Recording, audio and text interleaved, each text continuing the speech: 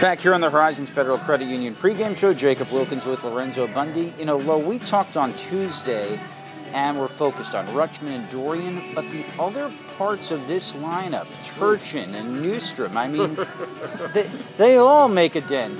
Yeah, that lineup of Bowie is pretty long.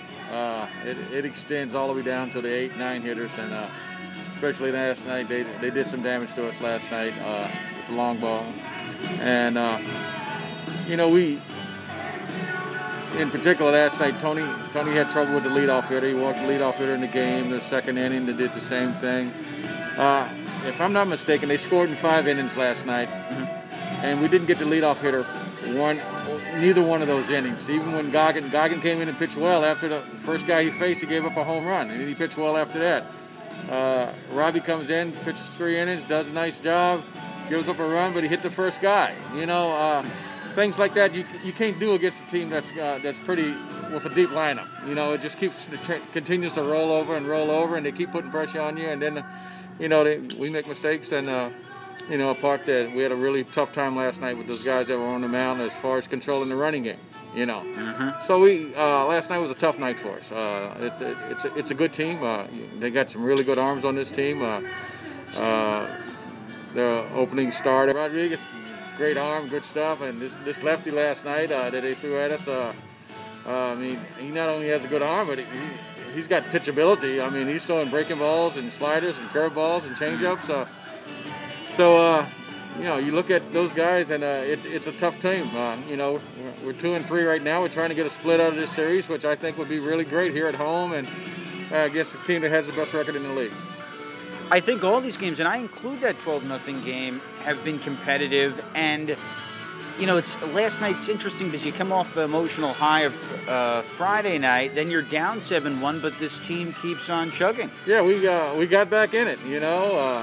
Obviously, you're looking at the pitch count of the young lefty on the mound last night, and you're going, well, maybe we can get him out of here this inning, and then we maybe get into their bullpen and stuff like that. And obviously that's what we did.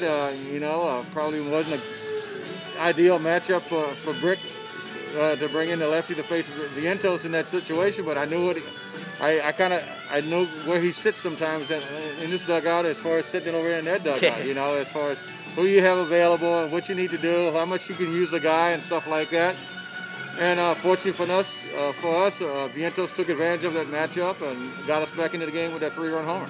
What's leading to his power surge of late? I just think it's always been there. Yeah. Basically he's making the jump from low A ball to double A, and there's going to be ups and downs, and but you see the potential, you see the power. We just gotta. Now we're looking for consistency, just a little bit more consistency, so maybe those valleys don't go so deep, and then the climb back up to get back up the mountain is not so high.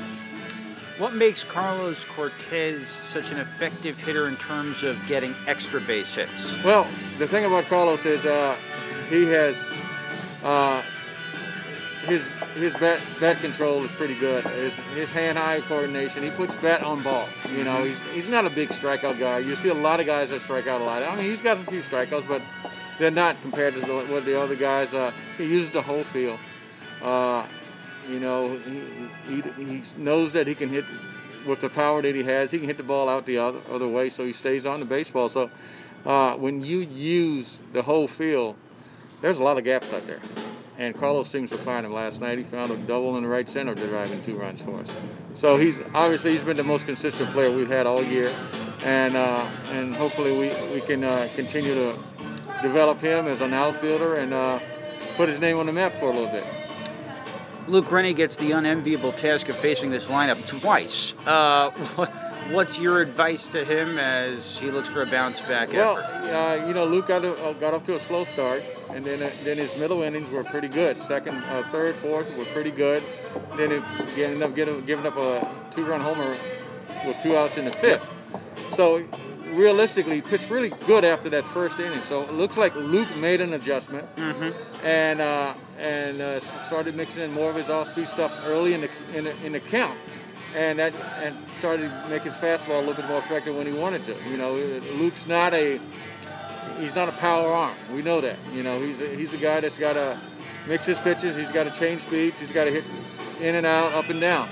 And so I like the adjustment Luke made towards the end. So that makes me feel pretty good about him getting a start today, because he kind of knows what these guys did to him. So we'll see how he counteracts that, and we see what kind of adjustments Bowie makes to him. Mm-hmm. You know, so we got the ultimate cat and mouse game going on today. Hey, should be interesting. Thanks as always for the time, Lo. Good luck today. Appreciate it, Jake. Take care.